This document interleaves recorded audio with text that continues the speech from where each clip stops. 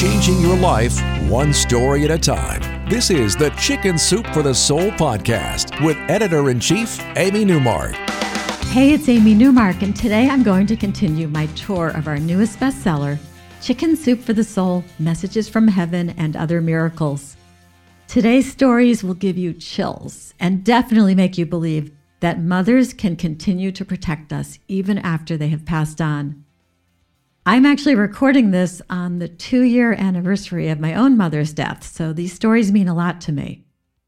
In our first story, Mary McGrath tells us that it was the day after her mother's death, and she had spent the past 24 hours in a whirlwind of emotions and all those tasks that you have to do after a family member dies. Mary and her family were staying at a motel in a pretty bad neighborhood that was by the highway and the train tracks.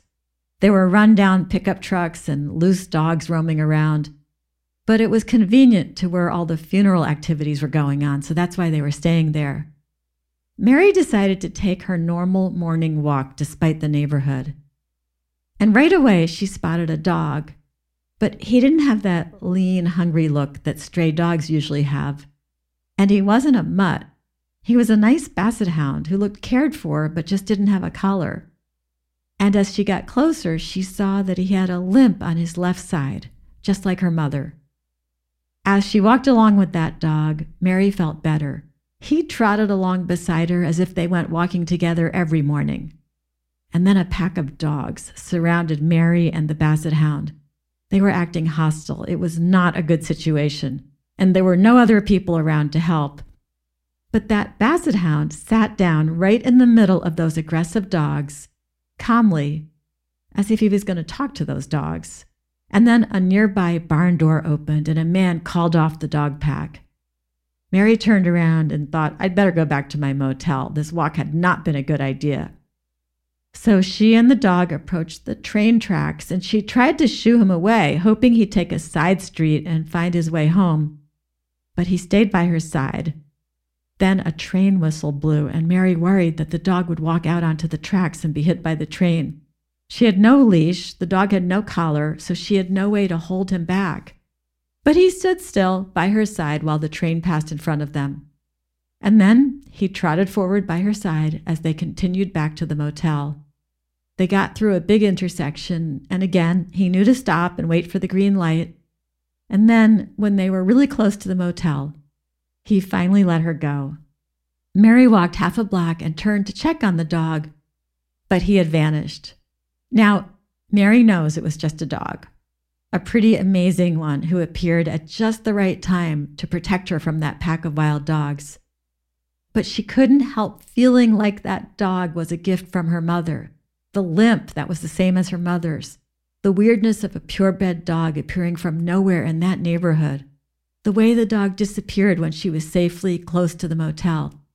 She says, I don't question it. I just know my spirits were lifted immediately, and I was able to cope with the ensuing grief of the day, all because of that sweet, brave dog who had my mother's limp.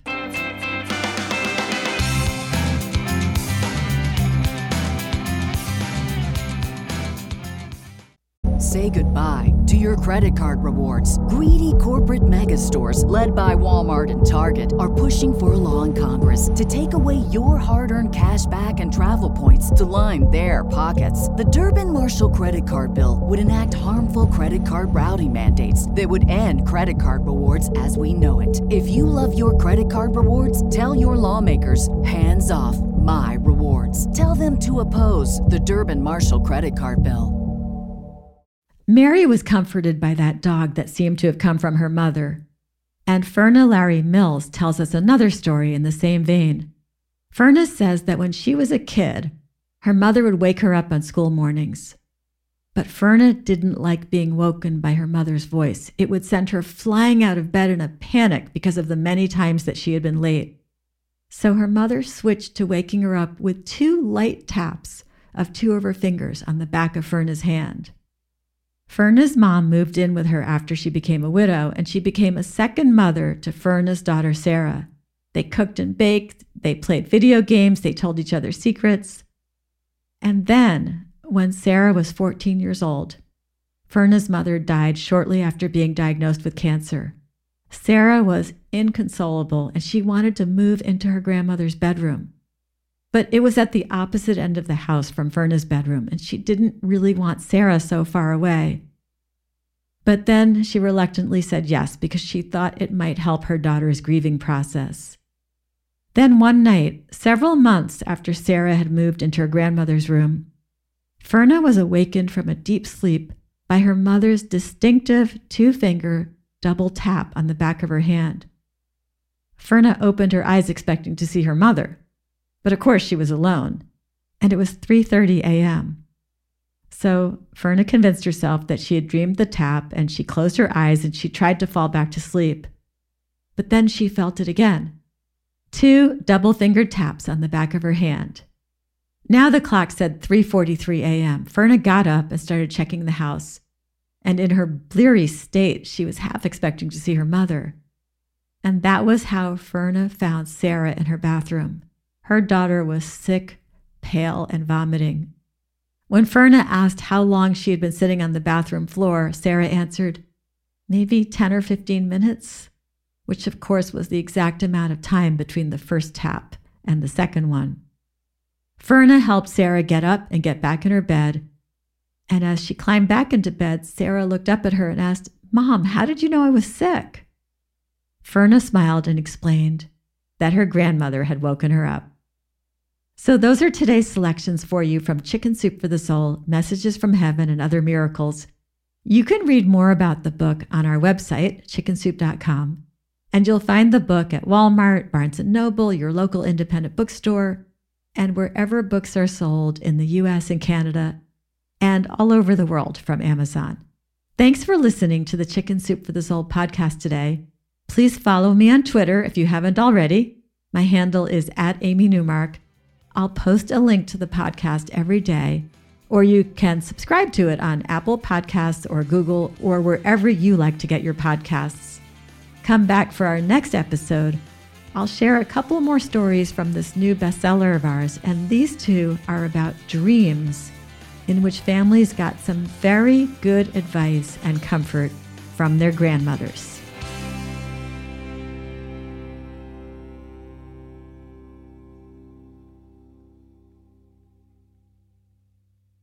Our bodies come in different shapes and sizes, so doesn't it make sense that our weight loss plans should too? That's the beauty of Noom. They build a personal plan that factors in dietary restrictions, medical issues, and other personal needs so your plan works for you. Noom doesn't restrict or shame when you want to treat yourself. Their flexible program focuses on progress instead of perfection. You don't have to give up carbs or anything. And with their daily lessons, you can learn something new about your food choices every day.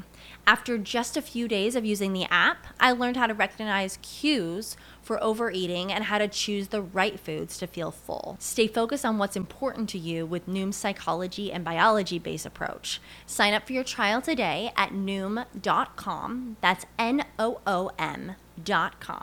And check out Noom's first ever cookbook, The Noom Kitchen, for 100 healthy and delicious recipes to promote better living. Available to buy now wherever books are sold.